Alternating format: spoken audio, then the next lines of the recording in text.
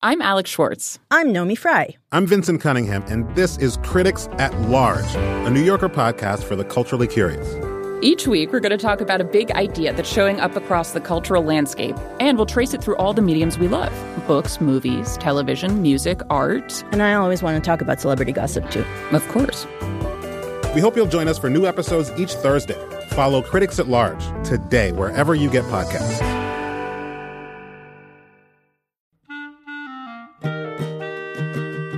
This episode of Livewire is brought to you by Progressive Insurance.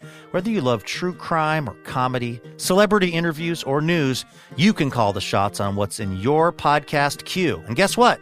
Now you can call them on your auto insurance, too, with the Name Your Price tool from Progressive. It works just the way it sounds. You tell Progressive how much you want to pay for car insurance, and they'll show you coverage options that fit your budget. Get your quote today at Progressive.com to join the over 28 million drivers who trust Progressive. Progressive Casualty Insurance Company and affiliates. Price and coverage match limited by state law.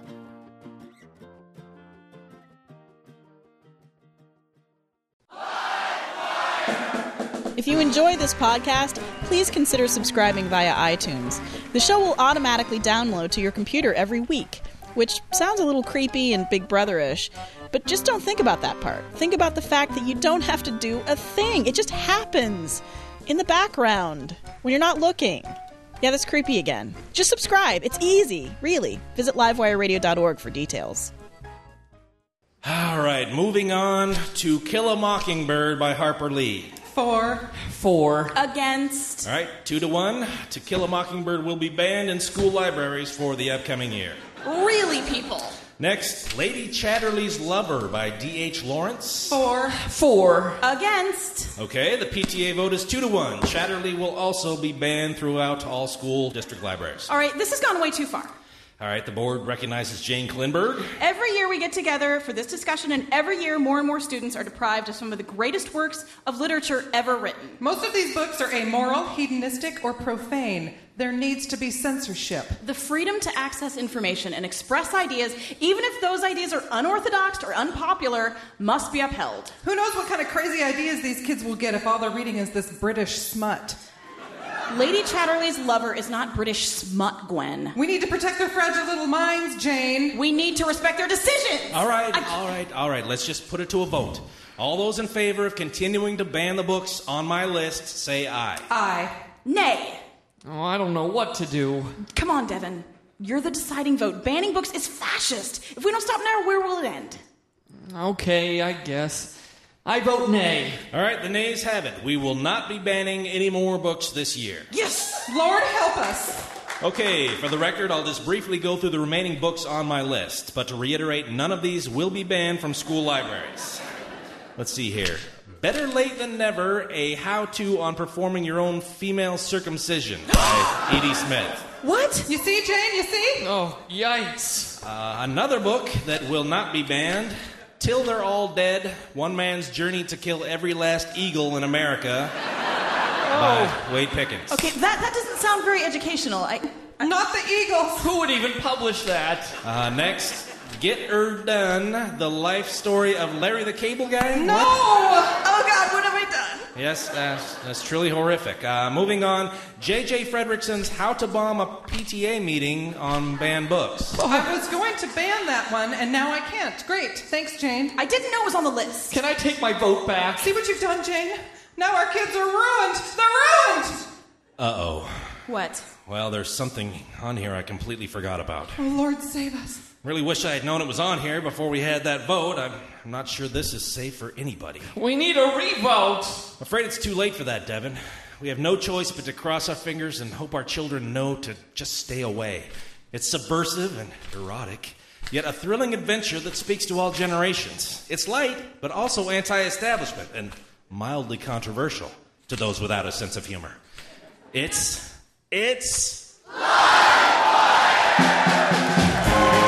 from the beautiful Aladdin Theater in Portland, Oregon. You can ban my book when you pry it from my cold, dead hands. It's about assisted suicide. It's Livewire. And now it's the host of Livewire, who doesn't believe in banning books, except the Twilight series. She's hosting a book burning in her backyard this Sunday. Courtney Hameister!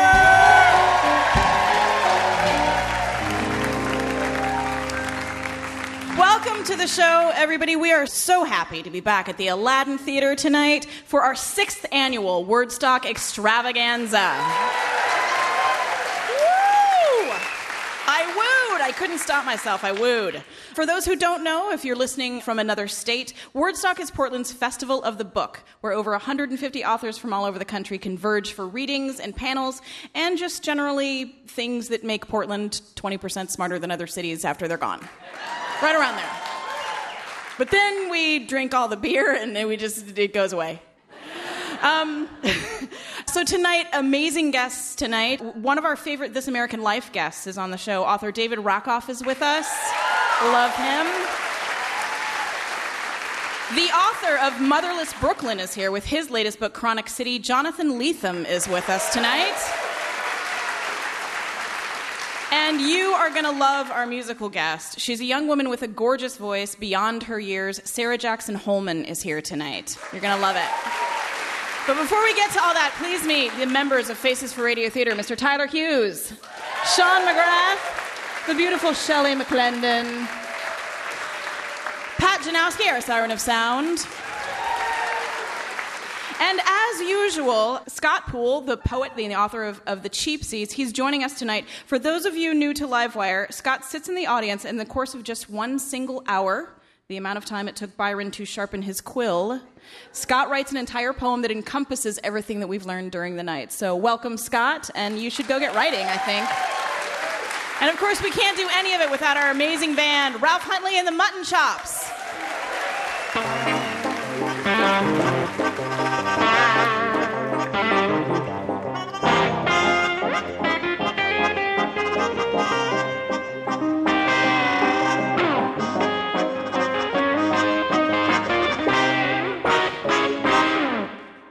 Thanks, Ralph. Ralph Huntley. So as I said, David Rakoff will be with us later to talk about his new book, Half Empty. And it's a series of essays that explores pessimism. And earlier this year, Barbara Ehrenreich wrote a book called Bright-Sided, How the Relentless Promotion of Positive Thinking Has Undermined America. Now, she's a really great writer, very smart. What her book posits is that all of this positive thinking can actually be damaging, because in some cases, if we think all we have to do to get something is to will it into our lives or think positively about it, we won't actually do what it takes to make it happen, right? And in the case of, say, I don't know, getting medical treatment, this could go horribly wrong, right? I actually feel pretty smug about both of their books because I was way ahead of the curve. I have always been wholeheartedly against positive thinking.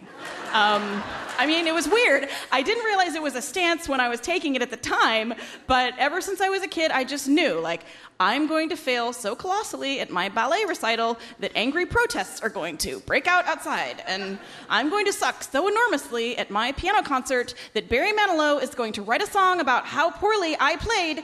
I write the songs. I feel like I managed to bring pessimism to a whole new level, which was funny because my father did the exact opposite. He had such unrealistically high expectations for events and family vacations and the people in his life that they almost always let him down. And what was in reality a lovely family reunion turned into a dismal failure in his mind because it didn't look like an episode of 8 is Enough, which was a terrible show, which I could have told him before the show even started because I knew everything was going to be terrible. But I actually feel like I might have found the solution as I evolved into something that looks like a grown-up. I now have no expectations. And I have to say it works pretty well. I highly recommend it, actually. Because most of the time, life is willing to give you at least a little tiny bit more than nothing. And when you weren't expecting anything at all, a teeny bit more than nothing is a boon, right? So you can use that if you like. You should try it tonight. Don't have any expectations for the show. And when you walk out of here, you will just have the best night of your life. So, no, I can't promise you that because it goes against everything I believe, but it will be a great show. And in fact, this is proof. Tonight's musical guest started her career with a post on Blind Pilot's MySpace page, What happened was Expunged Records president Anthony McNamara clicked on her link and was so blown away from her voice that he knew he had to talk to her and hear her in person. The first record from this classically trained pianist, out in May on Expunged, has already sparked comparisons to Adele, Feist, and Norah Jones. And at 21 years old, that's some pretty impressive company to be in. With songs from When You Dream, please welcome Sarah Jackson Holman to Livewire.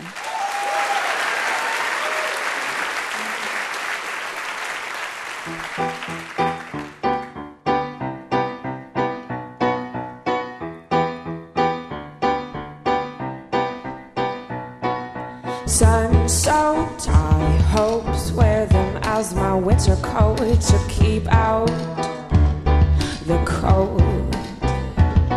But try as I might, I can't hide the mysteries that you read in my eyes. But oh, no, no, no.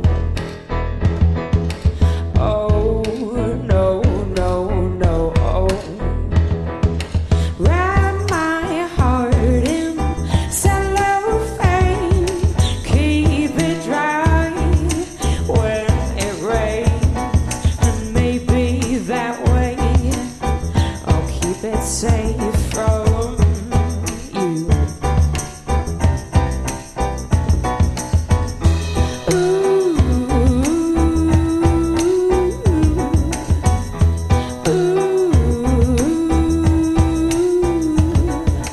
Masquerading, I watch the shadows play on your opaque face.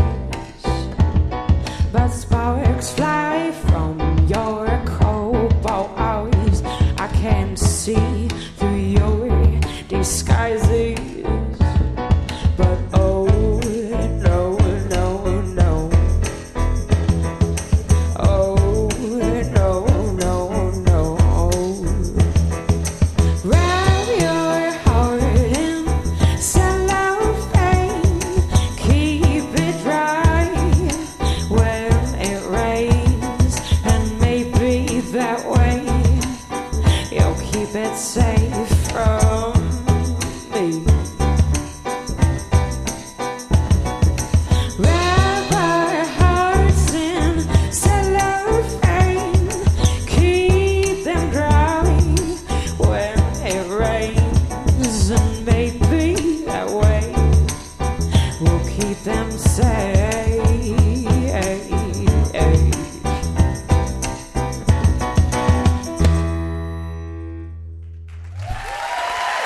Thank you. Sarah Jackson Holman. She'll be back later in the show to sing another song.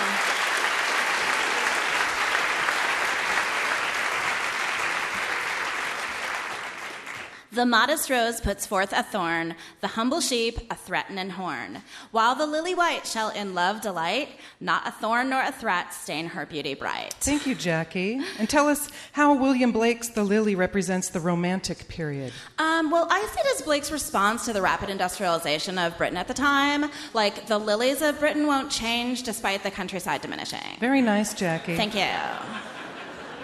And who else has a poem from the Romance period they'd like to share? I guess I'll go. Jed, wow. I'm surprised that you're actually in class today. The baseball team doesn't have a big game or something this afternoon? No, it's tomorrow. Oh. Okay, well, what will you be reading for us today? I have brought in a collection of poems by a poet named Fabio. I found it on a CD called Fabio After Dark. Fabio, the romance novel cover guy? Yeah, my mom and her divorce recovery group listened to it at wine tastings Fridays at my house. Oh. Jed, I know that you've been absent for most of this semester, but let me remind you that we are studying the Romantic poets today. Right, we're supposed to bring in romantic poems, right? And Fabio's like super duper... You know, I want to encourage your participation, Jed, and you actually did put some effort into this assignment, so let's hear it. Let's... Please share with us some romantic poetry from Fabio. Okay. This one is called Slow Dancing. And I hope it's okay, Professor, but I brought in some music to play in the background. Oh, okay. Okay. A long, slow dance can be the best way to bring a woman close to me. On my terrace, or maybe a sunset at the beach, her caress is my command. Well, thank you, Jed. You read that very well. Thank you. Can you tell us why you like that poem? Well, it doesn't rhyme, but, I still think it sounds pretty nice. Oh. And my mom usually puts that one on repeat. Yes, that image of slow dancing on a terrace is pretty romantic, being held. Yeah. And I surprisingly like that music. Professor Clark, I have a poem by Byron I'd like to share. Yes, Clay, we'll get to you in a second. Hey, Jed. Yeah. It looks like you have more poems for us. I sure do. This Great. one is called Movies. I like to take a special lady to a cinema where we can hold hands in the dark and whisper very quietly about what we see. I wonder, will she kiss me like that? Will I always be the hero of her life? I wish there were more romantic films, because romantic films can lead to beautiful adventures after we leave the theater. Wow. Okay, and what about that made you choose that poem? Well, I like the imagery of holding hands at the movies and whispering at the movies, because, girls would like that. Does anyone else have any observations about the poem? I kind of like the part, will I always be the hero of her life? I mean, do guys really think like that? That is pretty sweet, isn't it, Jackie? Yeah. And the part about him wondering if she's going to kiss him, how cute is he, right? I know, he's so vulnerable.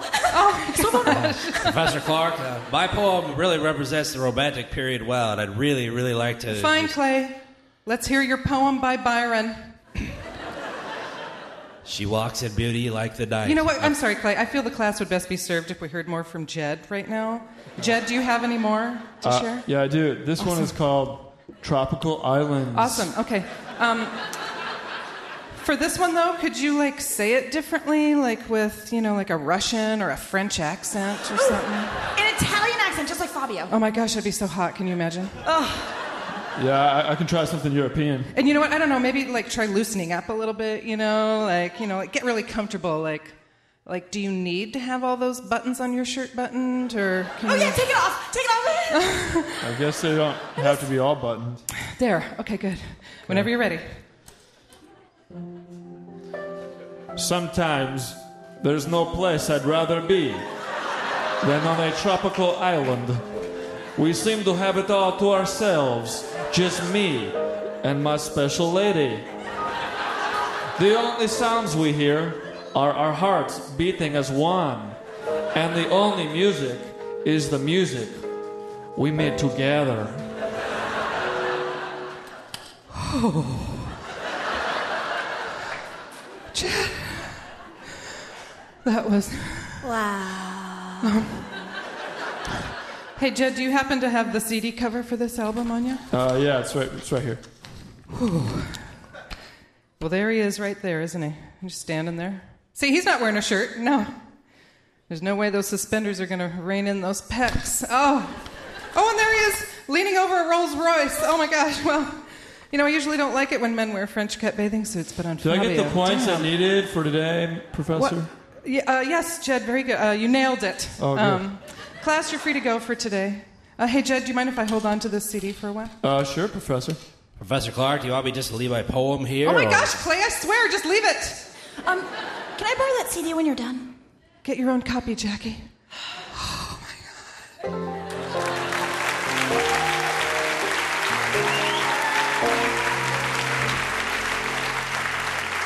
You're listening to Livewire Radio. With music, conversation, and comedy, we stimulate every part of your brain, including the area that used to house the Iliad, but now holds all the names of the cast members on Jerseylicious. Coming up, authors David Rakoff and Jonathan Lethem and poet Scott Poole. We'll be right back.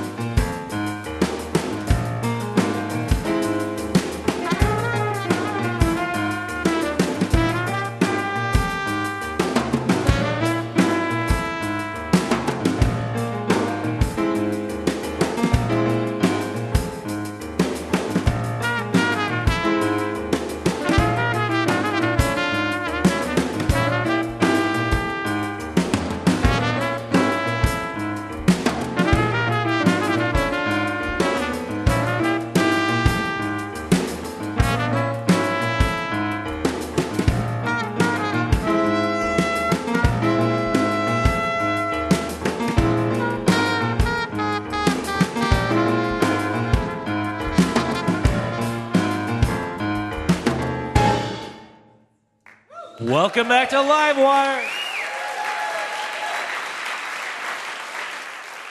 Our next guest began his life in publishing as an assistant and publicist, then worked for HarperCollins for 9 years.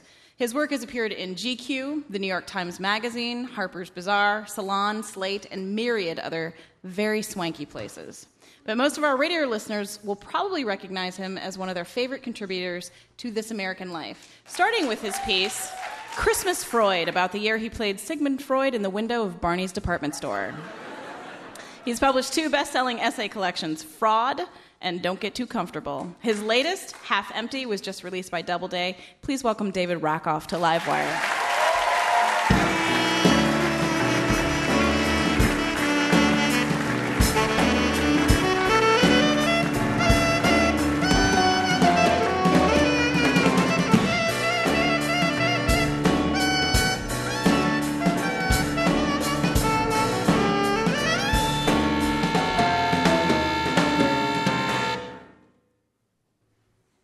Feel like there should have been another beat there? I'm so stoned from being in the green room. I was doing, this is so much hipper than anything that I've ever done. By this time of night, I'm usually in bed, so I just got into it. I've been snorting rails of coke off of the drummer's so I'm, I didn't even hear it. Didn't even hear it, yeah. Well, welcome to the show. That'll be usable radio for you, won't it? Sorry, forgive me. Yeah, we're just going to start. Well, welcome to the show, David. Thank you so much for having me. It's lovely to have you here. We have wanted to have you on the show for so long. We're big fans. I talked at the beginning of the show about Barbara Ehrenreich's book, and there's your book. And do you think that right now we're ushering ourselves into an age of pessimism?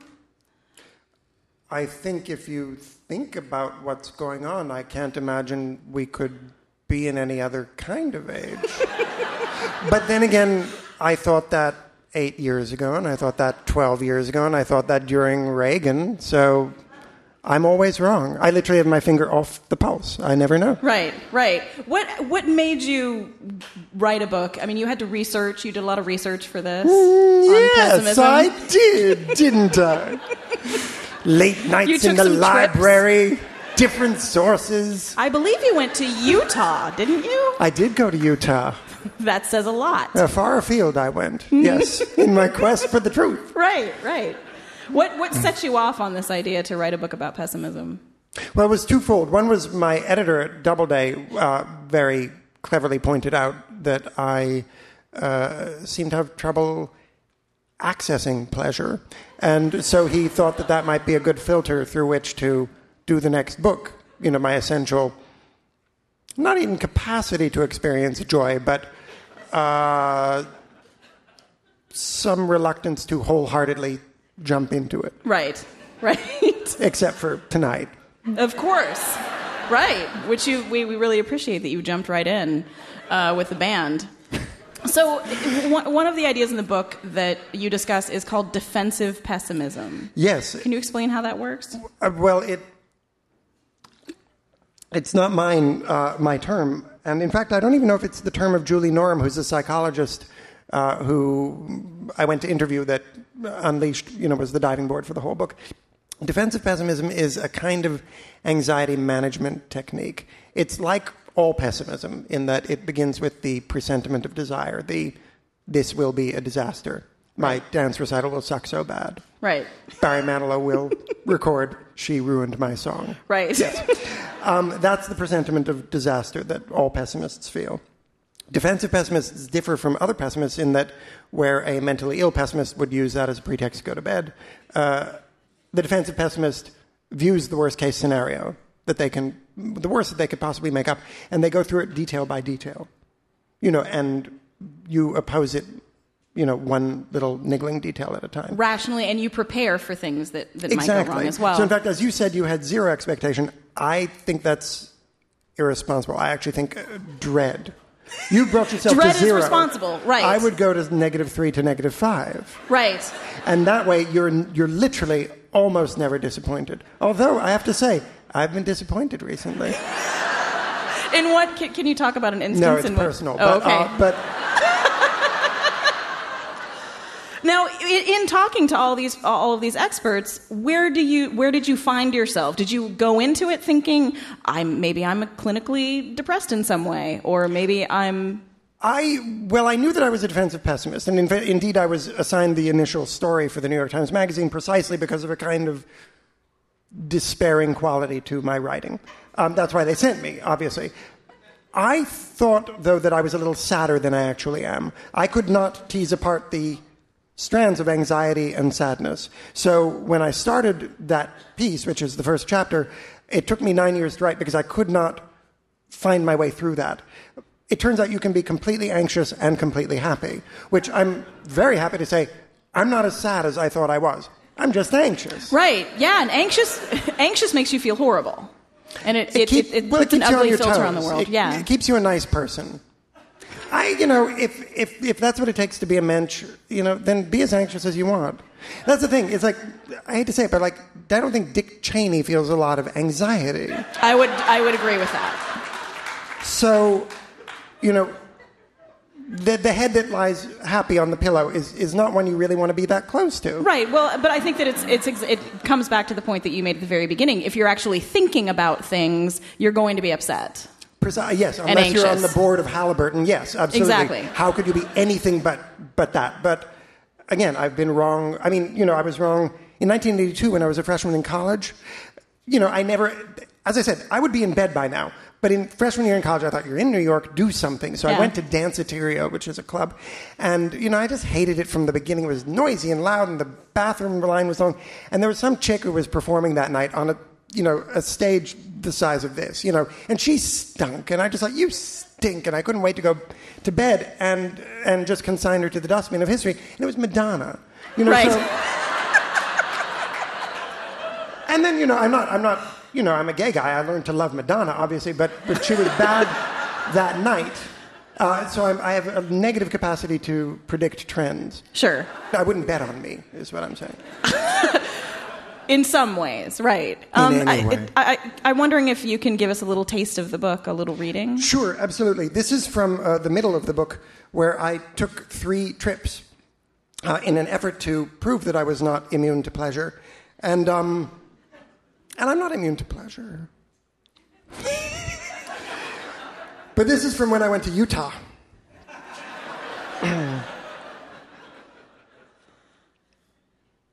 I have come to Promontory Point, home of the Golden Spike Historical Site, which is about 100 miles northwest of Salt Lake City. It was there on May 10th, 1867, that the tracks of the Central Pacific met those of the Union Pacific and were joined to form the first transcontinental rail system. It can be hard to fathom that I am at one of the most important places in the United States, but it was here at the Golden Spike that the country turned into, a country. The effect was felt almost immediately. This is not metaphoric. The Pony Express ceased operations literally 2 days later. You can tap, tap, tap, mother ill, come soonest, stop all you like, but if you're relying upon the stagecoach to get you to the deathbed in question, I'm afraid I have some bad news. With the railroads, the trickle of settlers coming by wagon train was suddenly upgraded to a flood of terrifyingly efficient westward expansion.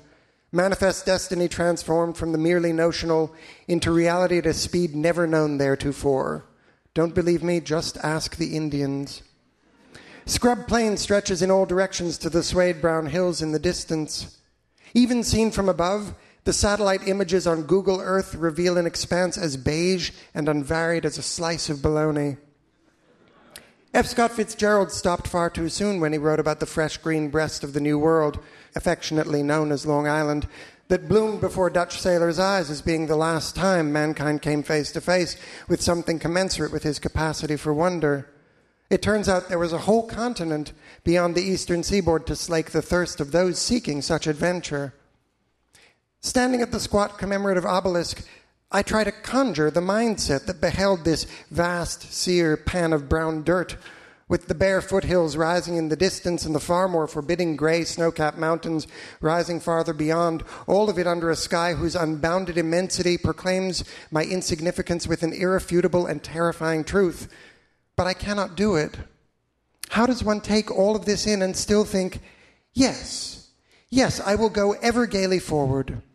I will endure a pre-industrialized trek over hundreds of miles on a rocking, hard-slatted wagon bench, or in a saddle, or on foot. I will leave my children behind, or I will bring them along, and then watch them succumb to scarlet fever, rickets, or infection. On those very special occasions when I do wipe my ass, it will be with dry, sharp-edged leaves. One night, I will have an abscessed molar extracted by some half-blind chuck-wagon drunkard wielding a pair of rusty pliers, and I will employ my own just-past Neolithic tools to make this railroad, this house, this town, and one fine day with my remaining teeth, I will have to bite down on a leather strap while they amputate my gangrenous leg without the benefit of anesthetic, and then I will hobble 22 miles on foot, 1 foot, so that I might then climb a scaffold back in town in order to carve a tribute to his glory into the unyielding granite escutcheon of a cathedral. How did they do it? The monks and the abbots who hauled the rocks to build their monasteries on craggy Himalayan peaks and kept at it until the job was done. Ditto, the conquistadors who, even fueled with the promise of gold, saw those jagged stratospheric peaks of the Andes and didn't just say, "Oh, this, I'm going back to Spain." It seems frankly remarkable that anyone anywhere ever attempted anything. David Rakoff.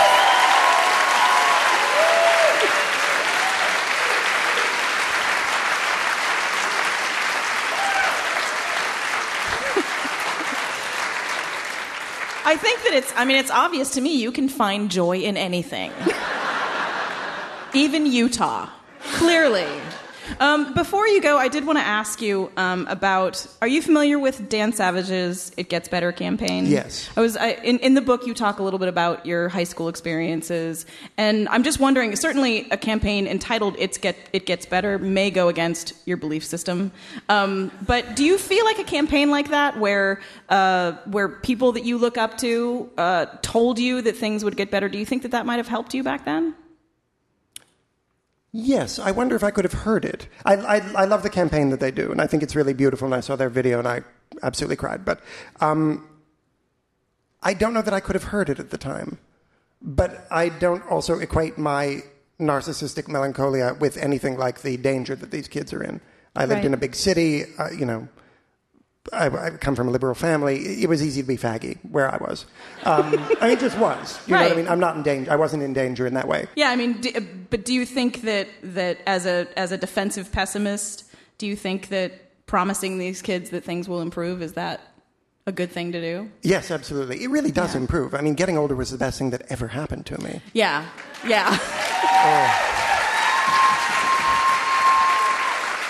Yeah, if high school is good, you can pretty much guarantee someone that it's going to get worse.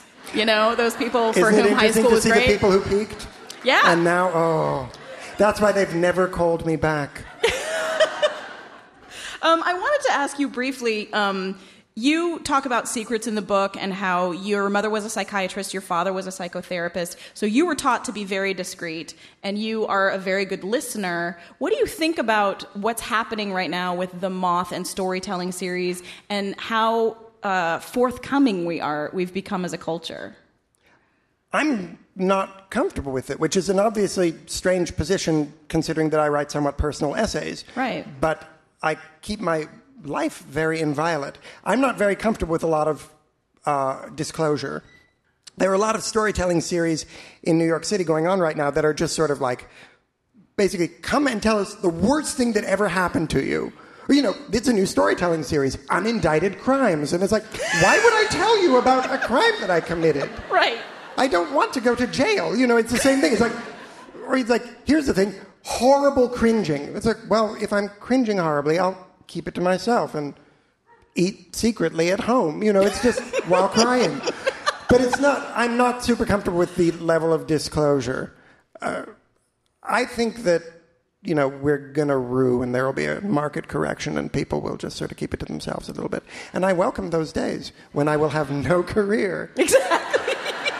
Well, we won't welcome it. The book is Half Empty. It's a wonderful book, highly recommended. There is a warning on the front. No inspirational life lessons will be found in these pages.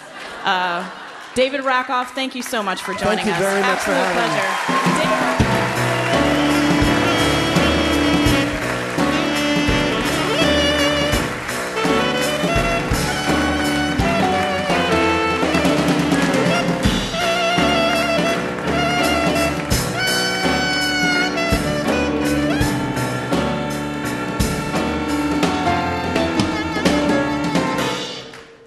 That was author David Rakoff, and you're listening to Livewire Radio, variety for the age of ADD. If you live in the Portland area, come to our October 22nd show at the Alberta Rose Theatre. Guests include the creatives behind the hit Smell Like a Man, Old Spice campaign, bluesman Curtis Salgado with Alan Hager, Sean Flynn and the Royal We, and others. Visit our website at livewireradio.org for more information. This year at Wordstock, there are quite a few workshops budding writers can take, one of which focuses on how they can use social media to market their work. In this educational vein, Livewire presents host Courtney Haumeister and author Steve Almond reading a recent email correspondence they had regarding authors and Twitter. Dear Steve, why aren't you on Twitter? Susan Orlean is, and I found out all about her chickens on there. She might even get some llamas. I feel so much closer to her. You're missing out. Love, Courtney.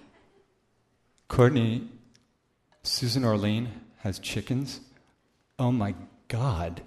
This is huge. As you are no doubt aware, I keep meticulous tabs on which farm animals are being raised by which New Yorker staff writers, but I've long pondered how I might instantaneously inform other New Yorker staff writer farm animal enthusiasts about these developments. Are you suggesting that such technology now exists? Please tell me more. No, really. Dear Steve, that's right. Mock me in my little Twitter feed. Or, better yet, mock Susan and all 80,481 of her book-loving, disposable income-having followers. Correct me if I'm wrong, but isn't that 80,480 more followers than you have? I mean, you do still have that one guy who follows you around with a box of melted Mars bars offering you hot rock massages. Or did the restraining order finally go through? In any case, you're right. You don't need social media. I'll tell that to all my friends who keep posting your rumpus columns on Twitter. Dear Courtney, you say hot rock massages like it's something dirty when, in fact, it's something verifiably therapeutic that only turns dirty if I pay extra. Still, I see your point. If I can find a way to exploit this dynamic new social media platform, I will eventually earn thousands of wealthy followers who just happen to crave a reading experience that's limited to 140 characters. If I hone my craft, I may eventually work some of these folks up to whole paragraphs. Oh, it won't be easy, I know that, but an aging pornographer can always dream. It's like Sarah Palin recently wrote on her own very literary Twitter feed. If Obama not Hitler, why he kill Granny and eat bones in Oval Office voodoo ritual? ROTFLTMSBIF. What's that mean? Roll on the floor laughing till my soul bursts into flames. Dear Grandpa, if you're suggesting that Twitter shortens one's attention span, I have this to say to you, dear sir. OMG, Justin Bieber just posted pics of his pet rabbit, BRB. Court, I'm assuming BRB means be right Bieber, but it could also mean bring you a righteous boner. Life is so mysterious. I sometimes think we're getting stupider and meaner and more frightened as a species, and that all these electronic conversations are just ways of distracting us from that cold hiss of self-revelation. Justin Bieber sounds like a very sensitive young man, even if he wears his hair like a lesbian. Your faithful correspondent, Stieber. Dear Steve, you're right. It's all a distraction. And I've been blind to it because I can't see past my screen. I think I'm connected to something real, to someone real, but it's just this digital simulacrum of a life where I don't have to think about the fact that I'm going to die alone because I have 1,400 friends who ostensibly prove otherwise. But when I look back on my real life, I'll just see myself alone with my laptop, sitting at various desks and couches with big gulp glasses full of Diet Dr. Pepper in quiet desperation. This is a big revelation, Steve. I have to go tweet about it or it's like it didn't happen. Dear Dr. Courtney Pepper, you portrayed me as some kind of Kaczynski for not submitting to the adrenaline prod of Twitter, but I assure you that I too spend too many hours staring at a screen and neglecting my loved ones. For example, right this minute, my darling infant son Judah is in the next room playing with kitchen knives. They're not that well sharpened, but still. My machines are supposed to make me feel useful, but I mostly use them to keep myself safe from the bad data of the world. All the suffering I know is out there and is somehow my responsibility, but that I feel helpless against. If I did have a Twitter feed, that's what my tweets would be about. Trying to write my novel, helpless. Tea party on the TV again, helpless. Judah bleeding all over floor, helpless. The good news, and there is good news, is that people are still feeling and still want those feelings known. They still need to touch and be touched by other people. Christine O'Donnell got that much right. Fear not, dear sweet Courtney. You are leading an actual life. You do not own chickens or rabbits, nor do you spend enough time contemplating eucalyptus leaves, but your hair does have its own Bieberish moments. And many people, including this entire audience, would be most delighted to give you a hug, or at least poke you on Facebook. Your loyal follower, Steve. Steve Almond, everybody. Thanks, Steve.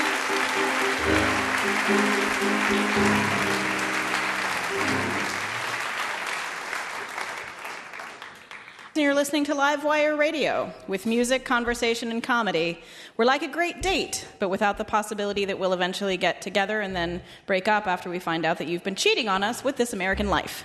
You public radio hussy. We'll be right back.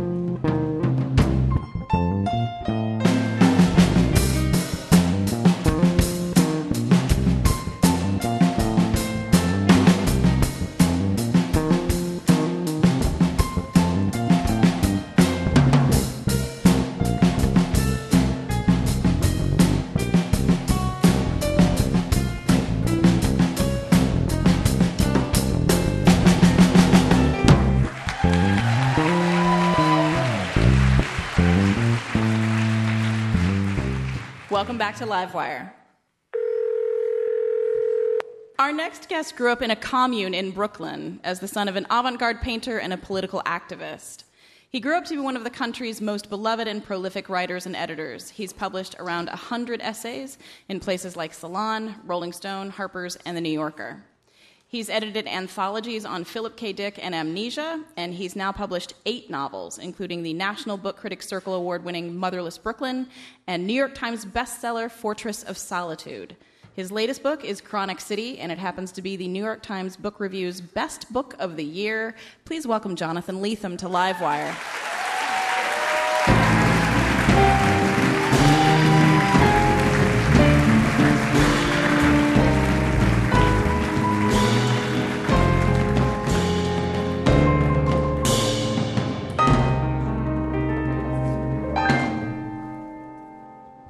Welcome to the show, Jonathan. Thank you. I hope that's the kind of music I'm hearing just before I die. Unless you're going to die immediately. Yeah, well, no, that that'll work. We've got the music out of the way. Exactly. So I wanted to talk a little bit. How many of your books have been set either in Brooklyn or New York? Out of the 8, 3 novels outright. 2 Brooklyn novels, and this Chronic City is a Manhattan book. Right. And then there's the first chapter of a book called Girl in Landscape, which is set in Brooklyn Heights, but nobody remembers that because the rest of the book is on Mars. Oh, of course. Right. Well, I read Motherless Brooklyn when it came out, and it was set in Brooklyn. Brooklyn was very realistic, but of course had your fascinating, interesting, quirky characters. Whereas in this book, New York I felt like it was a little like Wes Anderson's New York, that kind of dreamy, it's your house but not your house, New York. It's New York but not New York. Yeah. What was the impetus for you to write a book and kind of skew the city a little bit? Well, I guess I started to see somewhere in the middle of this decade we've just gone through, the first one in the 21st century, I started to see Manhattan as a kind of dry run for virtual reality, as a place that had been virtual for a while already, made up of projections and fantasies and imagery. And, Madison Avenue is where the idea originated that you could sell the sizzle instead of the steak. And so I've certainly, even growing up with great access, right across the bridge, Manhattan was a dreamscape for me, a kind of a place of fantasies and notions as much as real pavement that you could walk on, or real pizza that you could eat. And so I wanted to try to just bring that into being in the book. So it's a Manhattan that's sort of crumbling into the virtual around the edges. Right. What do you think about what's going on in our culture, our increasingly virtual reality? That people are living more lives. You recently did an interview in Second Life, didn't you? I did. Yeah, I did. I put a kind of a degraded, a more corrupt or sort of pathetic version of Second Life into the book. It's called Yet Another World. But my characters in the book are also on eBay a few times, and in a way, I think that's Second Life is fascinating. It's really great, but that idea that the virtual life, when it comes to get you, is going to be very exotic and seductive, and you'll be in Tokyo, eating chocolate sushi on a cloud, is I think a kind of a blind for the fact that actually virtuality is already here. We're already enmeshed in it in all sorts of really kind of podunk ways. I mean, like, nobody who goes to eBay thinks of themselves as a kind of cybernetic voyager, but here we are going to an imaginary store and buying stuff from people we'll never see, in this space. And we go and spend time occupying it at a certain level of our being. And so I was interested in the ways in which this kind of ordinary, homely version of virtuality is sneaking up on us. Yeah, and the characters in the book are kind of wondering whether or not their world is real.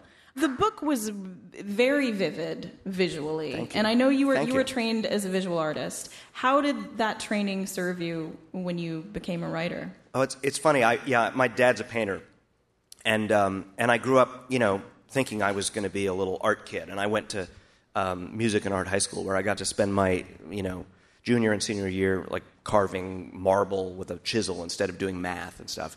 But when I threw that over and began writing, in a funny way, I didn't think it had any relationship at all. And my early writing isn't visual, or at least I don't think it is. I don't spend a lot of time on the visual descriptions. But the way fiction works is tricky. In some cases, the less you say about stuff, the more the visual eye of the reader floods in and supplies that detail. And so I've come to understand that when people, as you've sort of done, just refer to my work as having this element of visual evocativeness, it's often that I've actually withheld something. I pretty much never say, what people's faces look like. He had a crooked, noble nose or whatever. I just don't really do that very easily. Instead, I kind of set up frames that you dream your way into, I guess. So essentially negative space, but negative with words. Space. Exactly. Yeah. Yeah. And you actually beautifully, one of your characters at one point has hiccups constantly, and all that you did was put a tab in between the words where he had the hiccups, and it was this perfect hiccup. As a reader. Proofreading that was a nightmare. Oh, I can imagine. Yeah, I was looking at it just thinking, what's wrong here? But I also just wanted to ask you one final question. There's a lot of people here who want to write, and you have this thing that all writers want desperately, and that is that you are ridiculously prolific. And there's a quote of you saying, "I've been in a hurry. Writing is another meditation that's also a frantic compensation." Why are you in a hurry? Well, I guess I was listening to David just now, and I identify so much with being not unhappy but anxious. I definitely am keeping something at bay. But it just seems to me my models when I was willing myself to become a published writer were were people like Graham Greene and Philip K. Dick and any number of others, Muriel Spark, who left behind 40 novels, and I'm not even remotely in that zone. I'm not actually that quick. I'm just kind of dogged. I just trudge. Mm-hmm. Well, it's going well, I think. Thank you. Yeah, Thank you. It's working out nicely. So the book is Chronic City. Jonathan Lethem, thank you so much for joining us. It was such a pleasure.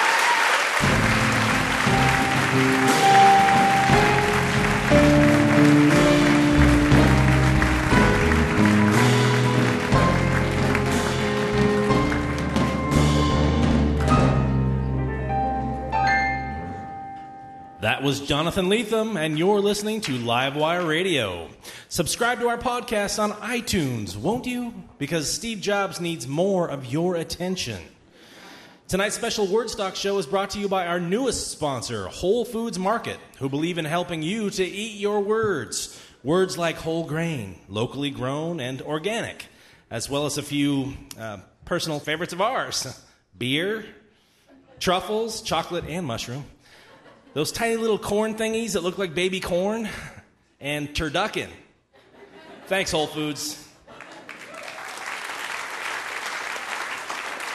Ladies and gentlemen, once again, Sarah Jackson Holman.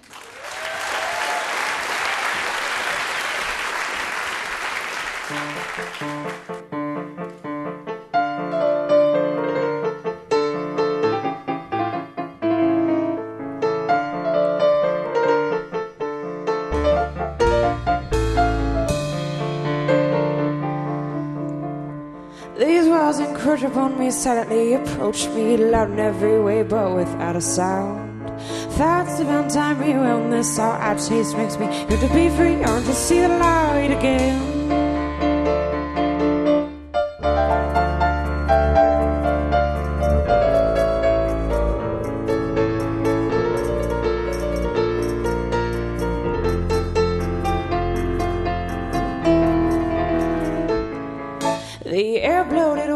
For unreachable things, past your eyes I can't trust, they're so full of lust. Fine words fall from your mouth like dust. The pretty boy, I'm waiting for the wrinkles, they'll rust. Words pulse like blood through the corridors of my heart. They pulse and pound, taking me worlds apart.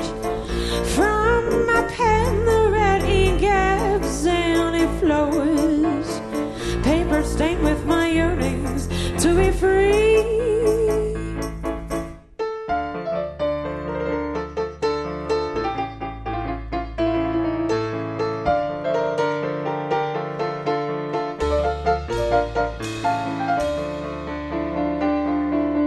Fog clouds on the gauzy smoke of cigarettes, reducing life's vibrancy to a mere silhouette. I watch the shape shift through the fog they sift, makes me yearn to breathe, yearn to see the sound again. Words pulse like blood through the corridors of my heart, taking me worlds apart, worlds apart. From my pen the red ink ebbs and it flows, paper stained with my yearnings to be free.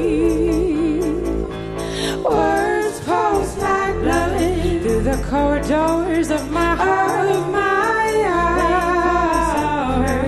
taking me worlds apart, worlds apart. My pen the red ink ebbs and it flows, paper stained with my yearnings to be free.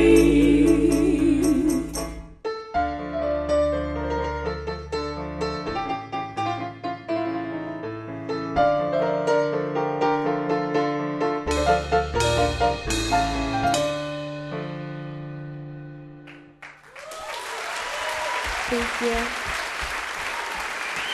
Sarah Jackson Holman.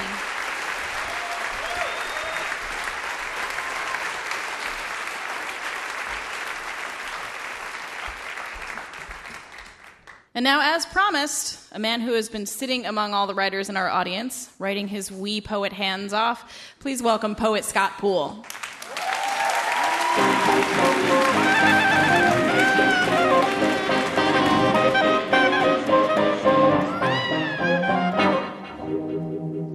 What I Learned Tonight by Scott Poole.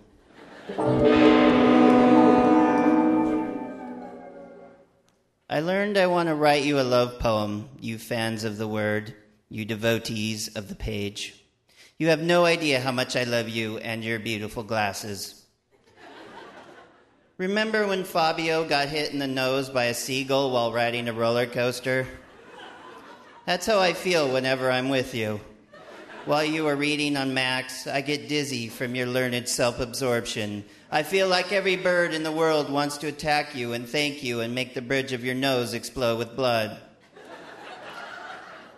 I want to write a love poem you'll remember that's worthy of you, like a Sarah Jackson Holman song. Something like a roller coaster, but memorable, like a roller coaster not moving very fast, but moving kind of sexy.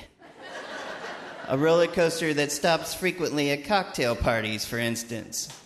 You never know, at the top of the first hill, someone might hand you a saxophone and you're drunk enough to think you can play it, and you do, perfect and sonorous, at least as far as you know. And people wearing iron clothing are kind of kneeling at your side like Princess Leia did to Luke Skywalker on the front of the Star Wars poster, and showering you with rose petals or rubbing your pectoral muscles, whichever may be more appropriate for your gender. I don't want this to be a poem you're pessimistic about its ability to move you to shaking, shuddering joy and spiritual fulfillment. I don't want it to be a poem you barely remember, the one you say, I think it had love and like soft breezes blowing through something. Perhaps there was a nipple in Utah, maybe? But how can I make you remember it? What do you remember? Do you remember simple I love you like poems, or do you need an extended metaphor that involves, let's say, 2 trains ramming each other in Utah after conquering a magnificent continent? Simply, I want this love poem to be pure and beautiful like the Dalai Lama. Perhaps a love poem is awkward in this day and age, kind of like how the Dalai Lama looks on a treadmill. In fact, I think the Dalai Lama looks weird doing anything. Driving a car, eating a sandwich, wearing those glasses. The Dalai Lama should be doing things like they do on the Flintstones, like moving his car with his feet, and an elephant or Marlon Brando should walk on his robe to iron it. And maybe he should write this love poem with like a bird's tail for a pen, and maybe that's finally what you desire. And when someone says, hey, Lama, help me, I'm having an existential crisis over here, the bird will turn to the camera and say, how do you think I feel? Wah, wah, wah. Yeah, I want to write you a love poem like that. I love you, word lovers. Scott Poole, everybody. That's our show for tonight. Thank you so much for coming out.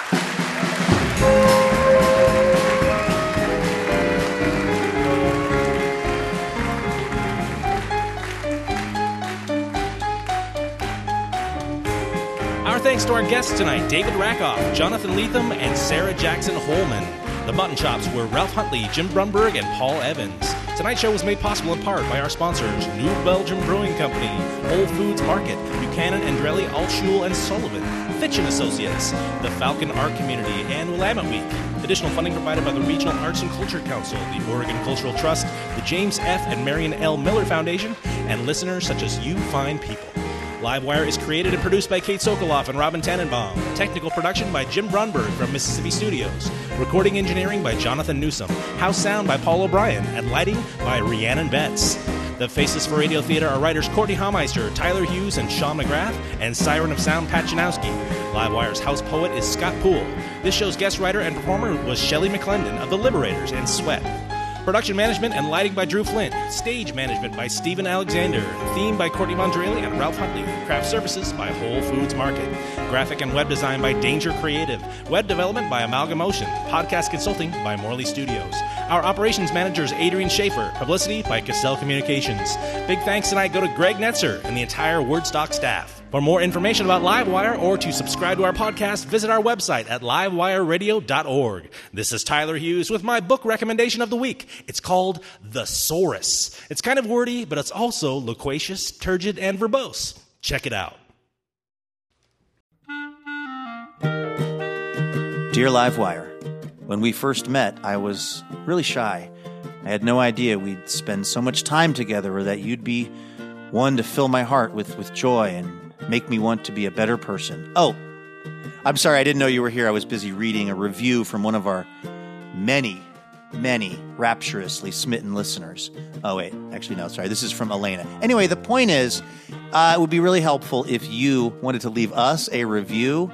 Feel free to say really nice things about us, and we'll even read them now and then on the show. So you might hear your review of Livewire read on the program itself. Reviews help other people hear about the show, and then we can keep doing this for a long, long time because we love having this job. Thank you so much if you've left a review, and if you're about to leave a review, you can go ahead and do it right where you get the podcast.